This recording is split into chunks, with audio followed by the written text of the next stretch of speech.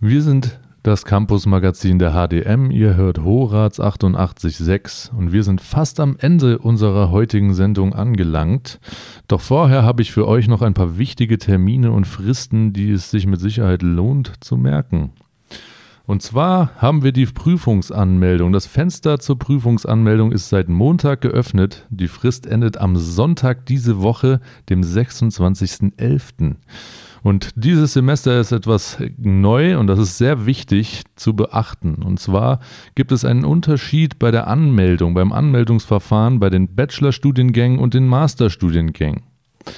Alle Bachelorstudiengänge können ihre Prüfungen ganz normal wie gewohnt über das SB-Funktionensystem anmelden. Die Masterstudiengänge sollten das ab sofort, ab diesem Semester aber über die Selma-Plattform tun. Ich wiederhole nochmal, die Prüfungsanmeldung die Frist endet am 26.11. und wichtig, alle Masterstudiengänge ab diesem Semester über die Selma-Plattform und nicht mehr über die SB-Funktion. Dann gibt es einen Termin von der Uschi-Initiative, unserer Umweltinitiative und Nachhaltigkeitsinitiative an der HDM. Und zwar findet ein Kleider- und Pflanzentausch statt.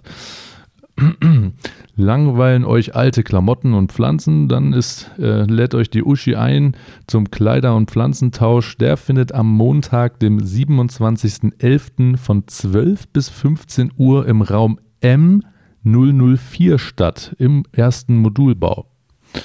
Ja, wenn ihr Lust habt, eure alten Schätze gegen neue Lieblingsstücke einzutauschen, dann geht zum Kleider- und Pflanzentausch.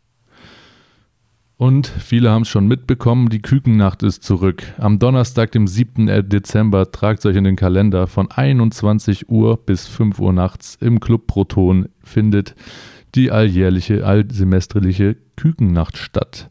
Tickets gibt es beim VS-Büro, die kosten 5 Euro und der Verkauf findet ab jetzt in der Mittagspause vom 29.11. bis zum 1.12. im VS-Büro statt. Und nicht vergessen, es wird dafür euer Studierendenausweis benötigt.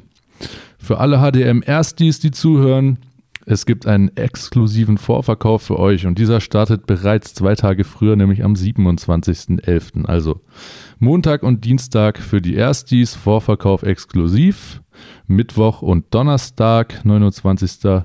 bis 1.12. ganz normal für alle anderen, die auf die Kükennacht gehen wollen. Nicht zu vergessen findet nächste Woche die International Week statt. Und zwar am 28. und 29.11. Da findet ihr direkt am Haupteingang meistens die Stände.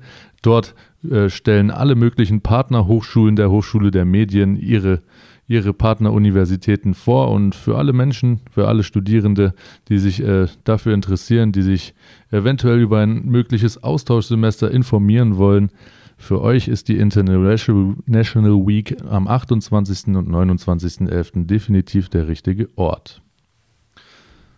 Ein weiterer Termin am 28. ist der Info-Workshop für Studienorientierung und Studienfachwechsel an der HDM. Falls ihr Fragen zum Studium habt und zu den Studiengängen, die die HDM anbietet, dann solltet ihr dorthin gehen. Wenn ihr angefangen habt zu studieren und ihr möchtet eventuell euren Studiengang nochmal wechseln, dann könnt ihr dort bei einer virtuellen Gruppenberatung teilnehmen und ihr erfahrt alles zum weiteren Vorgehen und zum weiteren Prozedere. Also, der Info-Workshop findet am 28.11. von 13 Uhr bis 14 Uhr auf Zoom statt, virtuell, und den Link findet ihr auf der HDM-Webseite unter dem Reiter Terminkalender.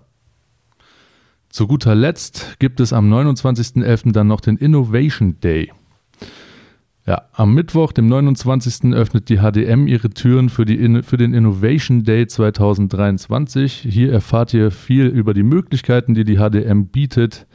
Es wird über Hochstapler- und Impostorphänomene geredet und Forscherinnen und Forscher geben Einblicke in ihre neuesten Projekte.